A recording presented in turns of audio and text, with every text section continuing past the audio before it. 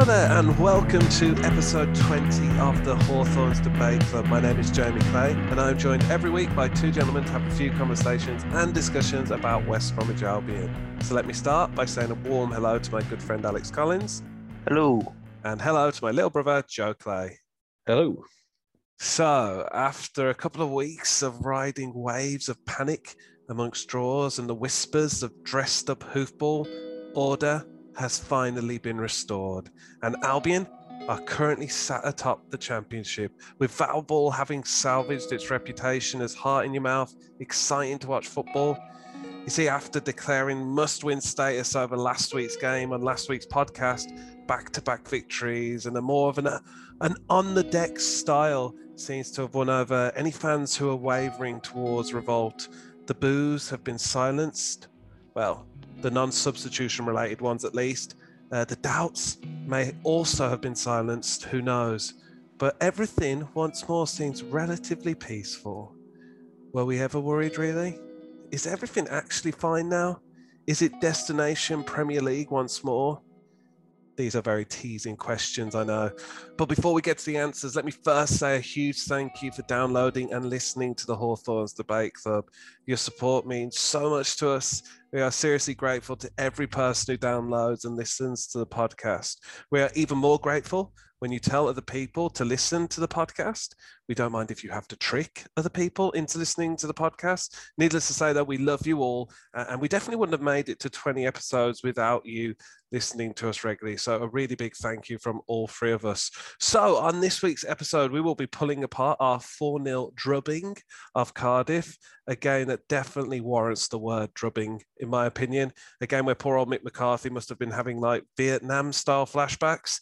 We'll also unpack our game against QPR before finally talking about our upcoming game this Friday against Stoke. So let's kick off with yesterday's victory, our thrashing of Cardiff, which put us to the top of the league. And after Wednesday night's results, we still find ourselves top of the league, which is exciting because that means it feels a little bit more genuine. But this is now 10 games unbeaten since the start of the season. And that, according to Alex, is a new record for Albion. We've surpassed our previous record. And last night's game was a pretty emphatic victory against Cardiff away, a game that many Albion fans were nervous because Cardiff, playing a rugged, very direct approach, wasn't something that Albion had come across yet this season, really. And some people, including myself, were a bit nervous about how we might fare if we got roughed up. But very early on in the match, all fears were put to one side as Karlan Grant was on the mark. And then in the second half, an own goal, an absolute worldie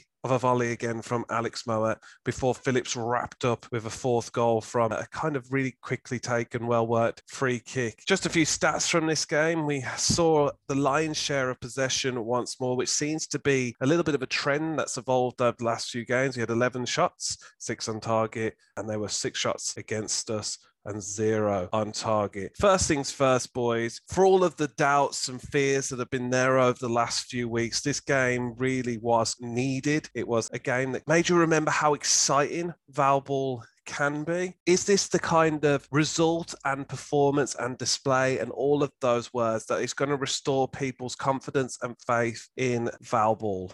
Yes, I think he's adapted, and it shows him being a great manager, adapting and replaying it. It's like a mixture, isn't it? Play to our percentages, play to the opponent's weakness. And I think that's what we did last night. We played exactly to Cardiff's weakness. Yeah, there was a bit of head volleyball, whatever you call it. Going back to your original question, I think, this will gain the fans back on side. It was his birthday as well. So it was a good birthday present for Val.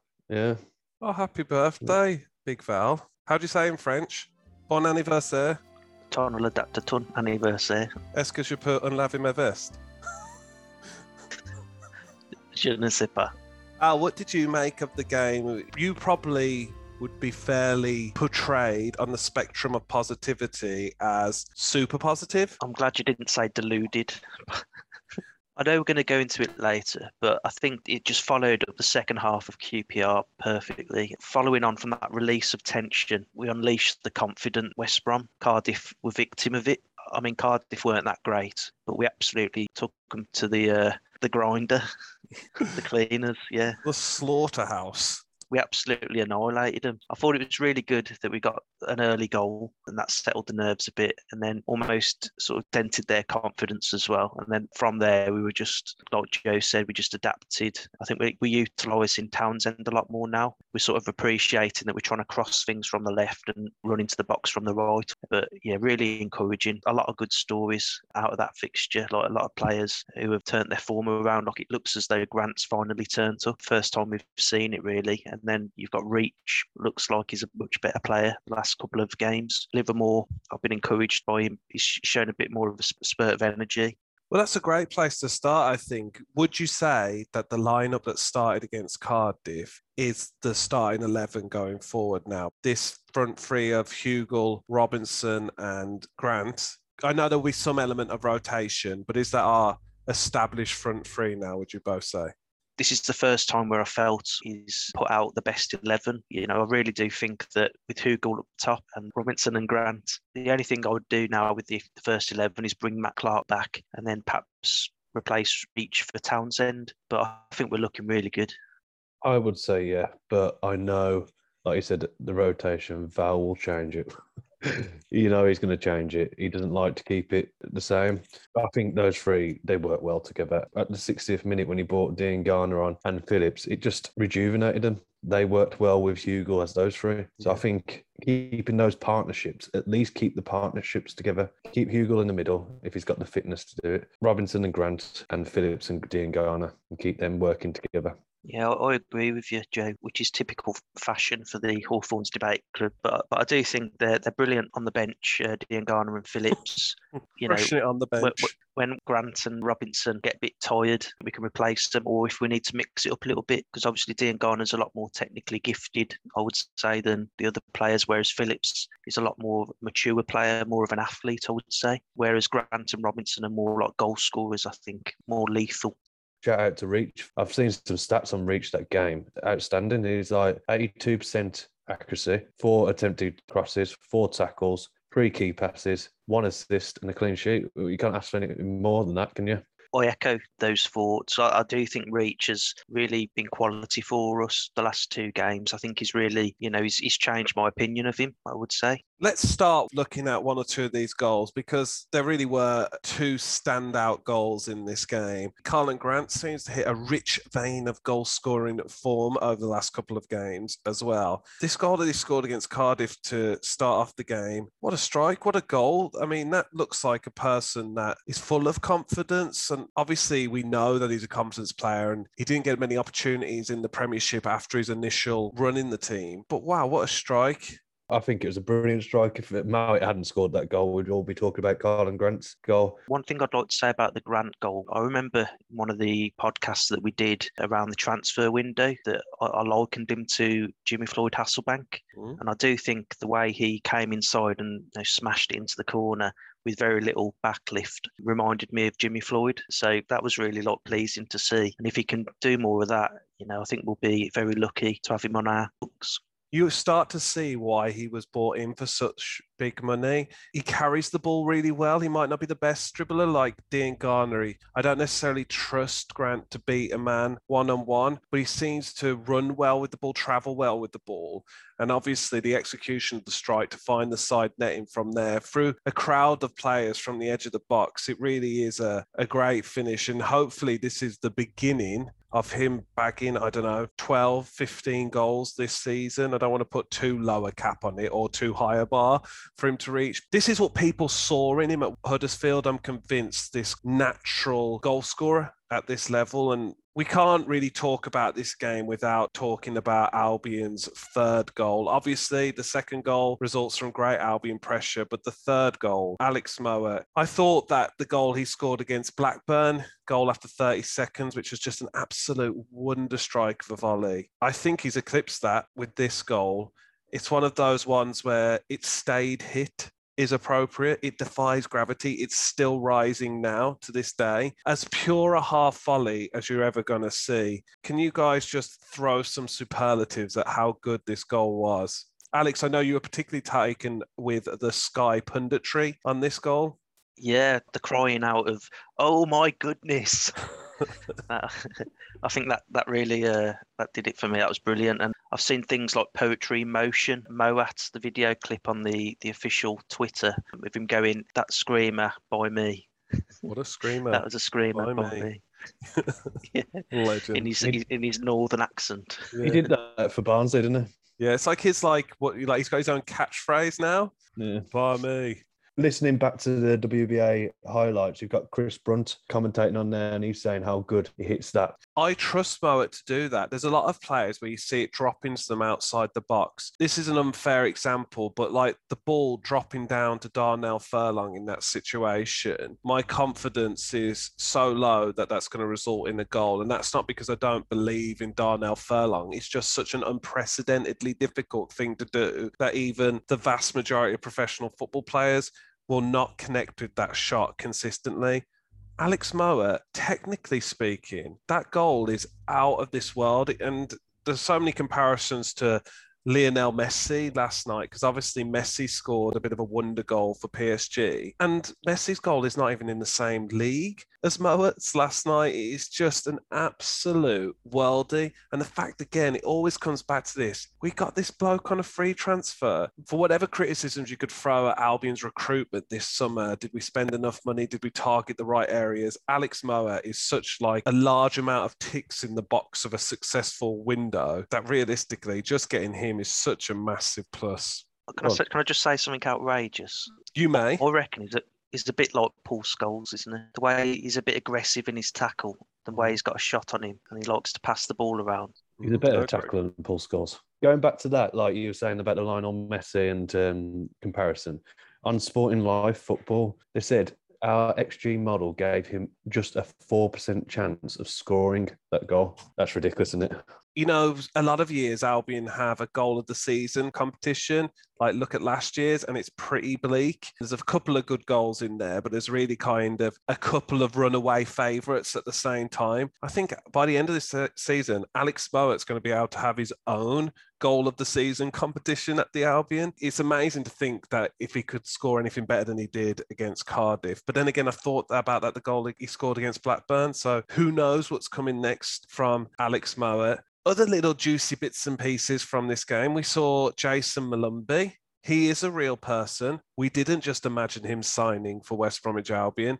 We've seen him. There is a body, there is a person, and he actually played a little bit of football for us. Very much felt like a cameo appearance when the game was kind of won. Any thoughts? For me, he looked quite good to bring something different onto the pitch to Livermore, whereas Livermore was quite a muscly, big player. I think Malumbi came on and he looked a bit pacier and added a bit more energy to the game. So I think that's adds another string to our bow if we want to play in a different way or bring on something a bit different. Yeah, I was just going to say, he looks good in the kit. He didn't have much to do. We were winning 4-0 when he came on, wasn't it? So I think it would be difficult to talk about this game again and not talk about the change in play that we've seen over the past few weeks. Obviously, major criticisms in the games before the QPR games. And we'll talk a little bit about the QPR game as well, because it started off a little bit rough. But this hoofball tactic of firing the ball long, trying to win it high up the pitch, trying to retrieve second balls. We've all heard it all before, direct vertical football, all of these terms that were thrown about. But Albion definitely, against Cardiff, were intentional about trying to bring the ball down. As Joe, you said earlier, there were definitely a few occasions where we got into this kind of head tennis, head volleyball, whatever sport it is. And that really bugs me. That does. That's one element of it that I can't still quite wrap my head around, why when a player's in acres of space, they're not instructed to bring the ball down, but to just head it back. And it's clearly instructed because every time there's an opportunity, they do just head it back. But aside from those one or two little moments, Albion were doing some really slick interchanges of play. You saw Mowatt being utilised more than just kind of a battler to get the ball back. Hugill, his ability to lay the ball off isn't just about winning like towering headers and flick-ons and stuff like that. That these really subtle deft touches around the corner that bring other players into play. I think we're more than capable of this fast interchanging on the ground play. And I think it's going to be fruitful for us going forward when teams do try and just complicate things and rough us up and make things difficult, we have the technical ability to break them down. And as soon as we go a goal up and they have to come out of their shell, we are lethal on the counter-attack. I totally agree. I think we used, like you said, utilised the wings very much in this game, but we didn't just put it in the earlier games where we were drawing. We're putting in deep crosses. You know, we actually ran to the byline a lot and crossed it back across the goal where we can get tap-ins and stuff. And that's how the own goal happened. And like you said, Mowat has got a different type of instructions, I'm guessing, to play the ball through, especially with Hugo holding the ball up there. Once he holds the ball up there, it unleashes our wingers, you know, the other two strikers and Livermore or Mowat to come into play.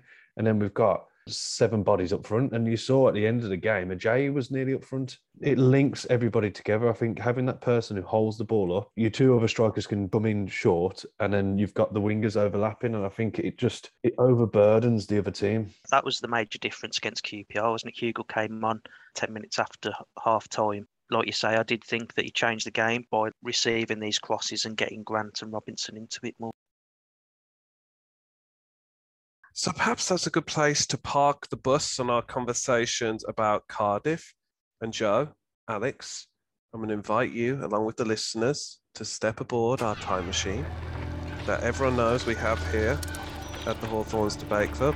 We're going to punch in our coordinates for Friday evening when Albion played against QPR. So here we go, travelling back in time. Don't go too far back, Jamie. I don't want to end up with the dinosaurs or something. Watching Jurassic Park in the early 90s.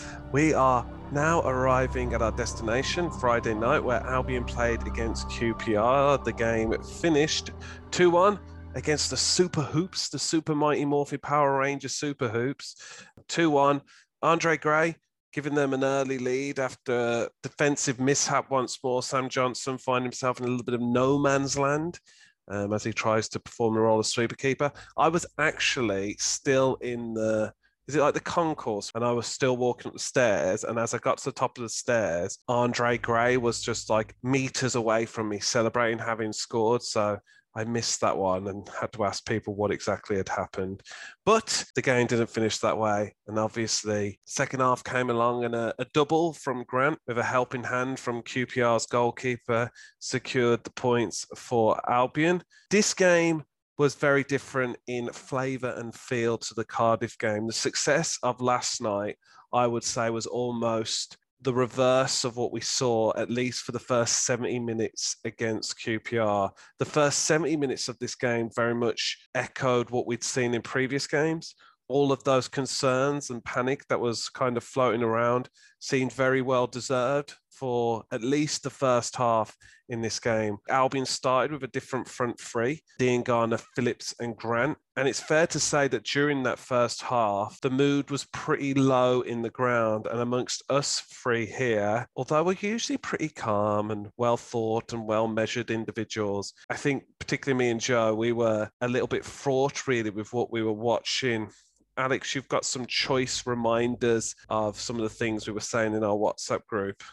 Yeah, I think we were all a bit depressed by the first half performance. We were typing things in our WhatsApp group like lacking a bit of composure up top. Seriously, there were no tactics to our play. I can't work it out. The formation doesn't work. The defence keep losing it. Val needs to work out his front three. I don't want to be negative, but I'm going to be. This is dross. Even with the chances we are creating, it's just rubbish. We decided to listen to We Need a Hero, that classic. Is that Enrique Iglesias? That would have been apt. I can be your hero. The 80s. It was Bonnie Tyler. Yeah, Bonnie Tyler holding out for a hero. I'm holding out for a hero. I mean, that's what people come to listen to our kind of vocal renditions of 80s mega hits. But yeah, this game, I think those little text messages we exchanged during the game were very much a very gentle thing that some of the things I was hearing around me at the ground. People were seriously concerned by what we were watching. What changed? Was it the substitutes, or do you think there was a definitive change in style of play, or is it simple as bringing on Hugo and Robinson transform the game? Going back to that question and what Alex was saying, I need a hero. I think our hero was Seny Dieng, the goalkeeper. I think that's what changed it. I think him punching it into his own goal or whatever. I don't know how it went down as a Grant goal. Maybe it is the power he put into it. But I just think, yeah, the first half, like you said, it was one of those comments from the WhatsApp group was the defence keep losing it. I think we were overrunning midfield, and that's why the formation didn't work. In the second half, I feel like he must have had a word with him, and we got it down, passed it out to the wings a bit more. I think that's where the likes of Hugo coming on and Robinson, where Robinson can run with the ball and Hugo can hold it down and play people in. I think that's all it was. I just think it needed that spark from a substitute. Diangana getting substituted off and the boos ringing around the Hawthorns. But in the end, he was right with Grant. Maybe a bit lucky with that, but yeah, Grant showed up and he was our hero on the end of the night, wasn't he? The two substitutions that were made around the 60th minute mark, bringing Robinson on for Diangana, Hugo on Phillips. I think that absolutely changed the game, and it shows how important having a focal point up front is. We found that last season with Sam Allardyce bringing in that Dianga. It's so important to have that person who can hold up plays, pressure the defenders and give players running on time to score goals. I think it's such an important thing to have that player. But I think it's amazing how a goal, whether it's lucky or an absolute world-class goal, how much that can just release tension and just bring like a new confidence. Because as soon as we scored that goal, I just thought, we're going to win this easy. The amount of chances that we're creating in the previous two games as well, which we ended up drawing, we were all over the other team. And I think it just needed that one bit of release almost. But it's just so funny how confidence has such a big part to play. I think it's amazing. Absolutely. I mean, I can only just echo and applaud both of you, as I agree with you in everything you're saying, really. I think that we were overrun in midfield. I think the issue that I have with the formation, the way it looks on paper at least, with just two midfielders in there,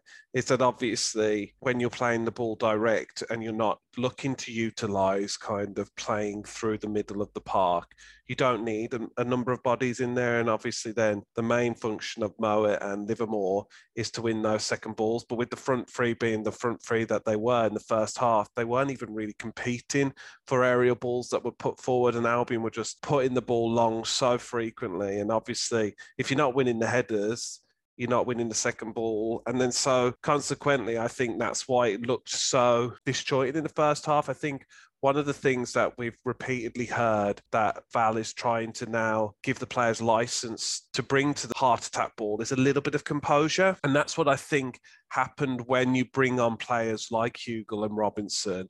They do bring a fair amount of composure to things. I think for all of the invention and creativity and spark that Diangana is bringing, and I'm not Diangana's biggest fan, but the way he played against QPR was the best I've seen him in a long, long time. He was our most threatening player by a significant margin, in my opinion. He was quick, skillful, looking to beat players, looking to create. So when I saw his number go up for the substitution, I have to admit, I didn't boo, but I completely sympathised with people who were booing because it seemed like Val was looking at something different to us. And it's strange. It's come off the back of a week where Pochettino, to bring Messi up again, Messi and Albion just go hand in hand. That's why it comes up so frequently. But in a week where Pochettino was kind of ridiculed for bringing off Messi, but then they went on to win the match, PSG went on to win the match, kind of reminds you that although players can be individually brilliant, the team functioning as a team is of greater value to you than having the best player in the world on the pitch.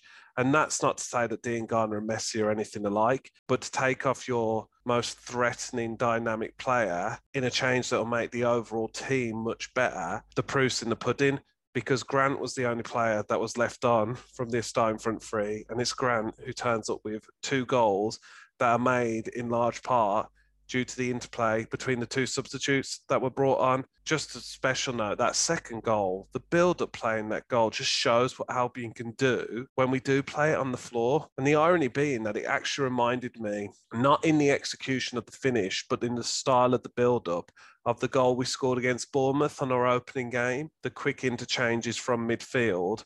It's not a fighting cross or anything, but these simple layoffs that just result in really fast movement towards the opposition goal. I don't think that's a new thing. I think that's almost what it's meant to be like from the beginning. Yeah, I totally agree. I think there's interchange in there's a lot of dummying that goes on. CR7 always does it, dummies it to the next player. There was glimpses in this game, like after 70 minutes, of what we were going back to the old self. I think Alex mentioned it earlier, that from 17 minutes going into the Cardiff game, we carried on that type of football, taking off, like you said, taking off Diangana, even though he was the best player. It needed to happen. It maybe he was tipping the scales too far down on one side, and we're always just going through Diangana, and that's why he was looking so. But he evened out the squad on either side. You had Callum Robinson on the right and Grant on the left. So, yeah, I think it was a great move by Val, and that goal was just outstanding. He was totally vindicated for the decision, because by full time, every single person who booed and every kind of person whose alarm bells are ringing, and I include myself then when Diangana went off, Val just proves he knows exactly what he's doing, really, above all else. And Albion obviously then went on to grind out the result. I have to admit, walking away from the game, it did feel like we had created a number of chances in that game, but I was very much concerned that we had papered over some quite significant cracks, in my opinion. Obviously, since then, the Cardiff game has cemented up some of those cracks, some of those vulnerabilities that may have looked like they were still present against QPR have now been kind of allayed. There are a couple of interesting questions that Alex has popped in our notes here. And it's one that I want to ask you guys, because we've already spoken about him a little bit today. But in terms of looking at kind of chinks in the armor or concerns we might have around what might be the difficulties we encounter going forward, one person springs to mind as being a little bit of a liability, and I'm worried that it's going to become a vulnerability going forward. Jake Livermore did some brilliant things in the game against Cardiff. There was a goal line clearance. There was a point where he came back and made a last-ditch tackle. But apart from those couple of moments in that game, which probably the best two things individually he's done all season, I'm concerned that there might actually be better players to fulfill the role that Ismail's looking them to fulfill in terms of energy and creativity in the centre of the park. I think Livermore is holding us back. And the other person I'd throw in potentially there, who's another veteran of the side, is Matt Phillips. I think they're our weakest players now. What do you guys think?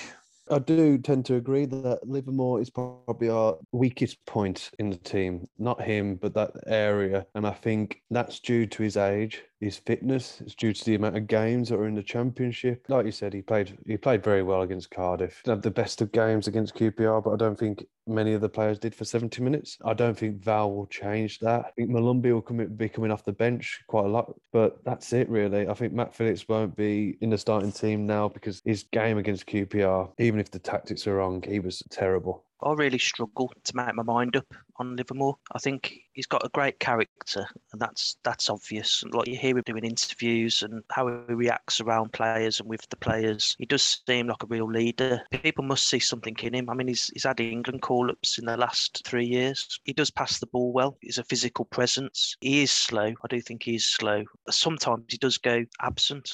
You sort of wonder where he is, and maybe his reactions are a bit late or delayed. But I really do struggle to make my mind up because he does break down a lot of play. He tends to do it for the key moments in the game, so it looks like he does maybe. But I really do struggle to make my mind up with him. Obviously, with him being club captain, it makes the decision very difficult to take him out of the starting lineup anyway, because as you say, Alex, there's a lot of intangibles that aren't visible on the pitch that, at least from the crowd's point of view, where you don't know the conversations he's having on the pitch, you don't know the organisational aspects that he's putting across on behalf of Val Ismail on the pitch. I guess in terms of just purely performance-wise, that's where my concerns kind of come from. But probably the biggest issue is obviously taking him out of the side. How do you do that in a way that isn't kind of disruptive to the whole squad? Because he's the club captain. I have a theory. May I pose my theory to you? A bit of a conspiracy theory, if you're ready. Yeah, I'll just get my tinfoil hat out. 2 seconds. While Alex just armours his head with aluminium, let me tell you this. I suspect that Val doesn't want to make the decision and is secretly relying on Jake Livermore picking up lots of yellow cards for late tackles or pulling players back, so that when he's suspended, he's naturally pulled out of the squad, so that the kind of wraith, the mystery man that is Jason Malumbi, can enter into the field and do that thing where Jake Livermore can't regain his place in starting 11. That's my kind of conspiracy theory. Val doesn't want to make the decision.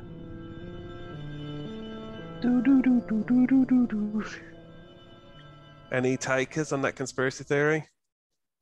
Nah, I don't. I'm not having that. Sorry. Jake Livermore is Elvis. Yeah, actually, now you mention it, yeah, I could see that. No, I do think Jake Livermore, I reckon he's a good player, and I think he'll remain captain for the foreseeable. And then Moat will take on the armband, I reckon, in a couple of seasons' time. How many yellow cards till you get suspended? 5. 5 is on 3. So Val Ishmael is gambling on 2 more yellow cards, making his decision for him so that Jason Malumbi can steal him from the shadows. And that armband will be wrapped firmly around Alex Mowatt's bicep for evermore. So the game against QPR finished 2-1, and that put Albion top of the league for a few hours. And that is, I think we then dropped out of top place, did we not? Yeah, we dropped out, didn't we? Yeah, we dropped out, and then we dropped back up after beating Cardiff. And now Albion are sat at the top of the league, unbeaten in 10, one of only 3 teams in all 4 leagues in England that are presently unbeaten. Albion, Liverpool, and Bournemouth are now the only teams that remain unbeaten. It seems absolutely crazy that last week we had sirens going on in the background and everything felt apocalyptic, and there were even whispers about, is Val up for this? Is Val cut out to lead Albion? Not necessarily on this podcast, but it was definitely out there. And yeah, 10 games into a season, Albion are sat at the top of the league, unbeaten. You could obviously wish that Albion had started better than this, but it's pretty good, isn't it? Yeah, it's brilliant. It's making me enjoy football again after last season was a really hard season, but I just really enjoy watching the team now under Ishmael. I mean, it's that old argument, is it better in the Championship? Like, do we enjoy it more? But obviously it's always better to get in the Premier because then you make money and then, you can afford to have the good seasons in the Championship where you can win most games. But there you go. It's certainly not like a yes or no debate. It's not like an easy one for me. I do obviously want to see Albion playing in the top league, attracting the best players in the world, but you can't not be in the Championship. Winning game after game after game and seeing Albion scoring screamers, it's just, like you say, it's a joy to behold. What grade would you give on the season so far then, Al? I'd give it a B+, room for improvement. Joe? Yeah, I'd go for a B. I think the draws could have been easily wins, but no, we've unbeaten. We've got the exact same wins and draws as Bournemouth. Oh, very interesting. And because Bournemouth begins with B, I will say B as well. I think it's been a really, really good season. I can't lie, I was nervous last week. Even during the QPR game, I was very, very nervous about what I was looking at. But if we really have turned a corner and we've uncovered multiple ways to threaten teams that aren't just hoofball, and I don't think we have to be too cute about it. I do think we were relying far too much on long balls. If we found other ways to play and break teams down that come to upset our rhythm, I think it's a B well earned. Do we reckon we're going to be the Invincibles this season? Well, I did make a bold claim that we wouldn't lose till next year. I think our other predictions... Oh, talking about predictions, let's move on to some sort of Mystic Meg prediction segment of the show here, because I believe... Let's get some spooky music in the background. What kind of music is predictive? We'll get the spooky. I predicted a score against QPR, and I'd just like to say... I did as well. Did you predict it as well? I predicted it first and you said exact same as me. So I predicted that the score was right, and Joe predicted my prediction ahead of that. Oh, yeah. And predicted what I predicted, which was the right answer, 2-1 to West Bromwich Albion. I also said an Andre goal in the first minute after a Sam Johnson mix-up, but that didn't make the final edit of the podcast. And then I believe Alex nailed the prediction about Cardiff game 4-0, but we're not going to verify that. We're just going to assume it's correct. Well, like I said, we've got the microphone so we can write history. That's what I think that famous quote is. Those with the microphone write history. And so, obviously, we're all established. All 3 of us here are now established predictors of future events. Prophets, if you will. Is it okay to call you both prophets? Yeah. Obviously, we've made predictions regarding when Albion are going to lose. So in answer to your question, do I believe we could be invincibles this year? I think we'll probably slip up at some point, but I don't see us losing many matches. And like I say, I genuinely think we'll get to New Year. Who predicted against Stoke? Myself. And what did you say, Al? Fulham, I think. Fulham. Potential banana skin in our prophetic writings against Fulham. But no, here we go. What do you think, Invincibles? I think strange things happen at sea. I think, like I say, it could happen. I think we have this conversation every week, don't we? Trust me, man. Until we get beaten, we're going to keep having it as well. Stranger things happen at the highest ground above sea level. Miracles happen. Has somebody been wishing on stars again? Is that another Enrique Iglesias song? Right, well, that kind of wraps up both our games. So let's get back in the time machine, bring ourselves up to the present day. Boys, you on board? Don't want to leave anyone behind in the past. Choo choo. Okay, off we go. Right, back up to the present day. Let's quickly hit through some quick fire news stories. Gosh, the under-23s have been doing well. Oh my goodness. Albion Premier League 2 season, we've won 6-0 against Southampton. The goals that the under-23s have been scoring have been rivaling Mowatt's volley. Castro absolutely buried a free kick. Owen Windsor caught one on the volley from a corner that absolutely tore into the net. Albion then went on to beat Norwich 5-2. My personal favourite, Mo Fall, bagged the brace, doing absolutely amazing bits. There are some players in that team that I can't see how they're not knocking on the door of the first team. Any thoughts?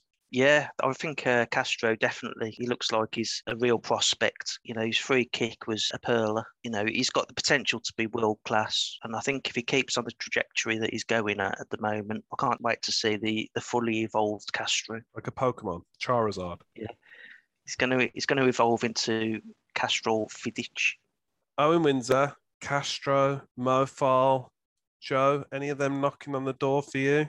I think Owen Windsor is always thereabouts. If you see the Premier League 2 games, he's always scoring, isn't he? There's a lot of talk about him. I think he's got a good future ahead of him. Hopefully he goes out on loan and gets some actual proper competitive football experience and comes back. The same as Morton. You know, it's very similar to that. We've also got that guy who has recently linked to Dortmund, Reyes Cleary, 17-year-old.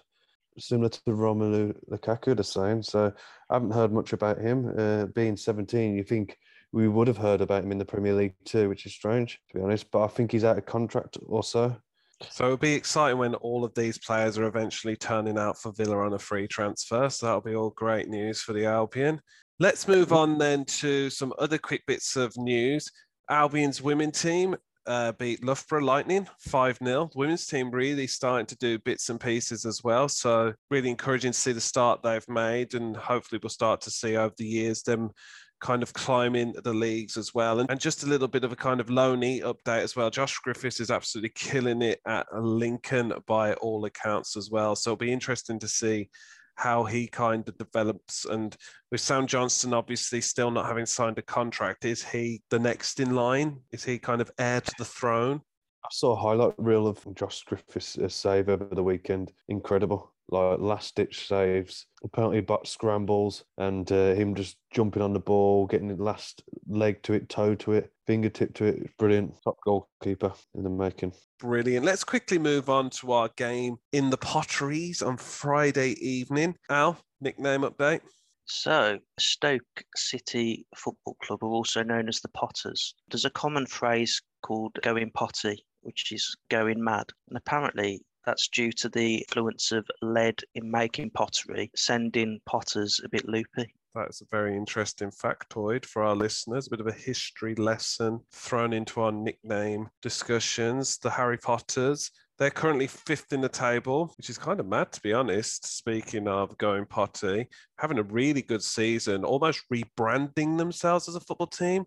no more is it the cold Tuesday night in the rain at Stoke or whatever the old idiom used to be. They're playing some really stylish football, passing it around. Obviously, Romain Sawyer's heavily involved now. Long history of very, very bad results against Stoke, going back to when I first started supporting Albion and they got promoted when we came out of Division 2. They've played 10, won 5, drawn 3, lost 2 with a +3 goal difference. They drew their last game out and Sawyers won't be featuring in this game against us. This is the last game before international break, guys, and it probably poses one of the more potent threats we've played this season. What are you thinking about this game? Do you think this is a return to hoofball, or are we going to look to play the same way as we have been?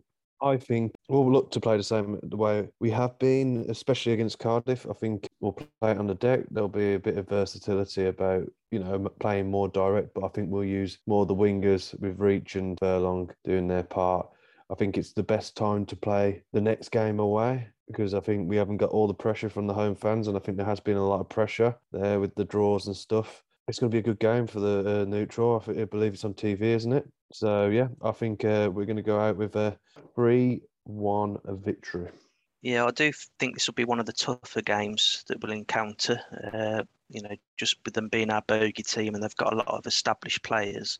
But that said, I do think a lot of the Stoke players fit into they sort of help our strength in that I think they're quite experienced, kind of slow players, whereas we're quite young and pacey and, a lot of energy. I don't think they've got as much energy. They're more all about positioning. And I think that's sort of Michael O'Neill's style as well. But looking at his teams with like Northern Ireland, they're quite defensive, kind of tactical rather than energy. But I reckon I think I'm going to say 4-0. Yeah, I think I'm quite optimistic about this game. I don't just want it to be the fact that Albion have won a couple of games and now I'm back on board the roller coaster of predicting 5 and 6-0 wins. But I do just think that although it's playing another team with a different approach to everything we've just encountered, I think what we're proving is we've got enough versatility in our approach to games. That means that we can actually either take advantage of long balls over the top or play it through the middle or down the wings. I really do think Albion are a bit of a Swiss Army knife now in terms of what we can bring to the party each game. So I think this game will finish Albion 2-0. Right, boys, that was a bit of a speed episode for us. I know it's not always obvious to listeners how long it takes to record this because we do edit them to make ourselves sound even more impressive than we do. But all that remains for me to say today, having said as much as we need to say, is a thank you to Alex. Cheers. Thank you to Joe. Thank you. Oh, voice went cool there. Thank you. A bit weird. Thank you for listening to the Hawthorns Debate Club. We'll see you next week. Take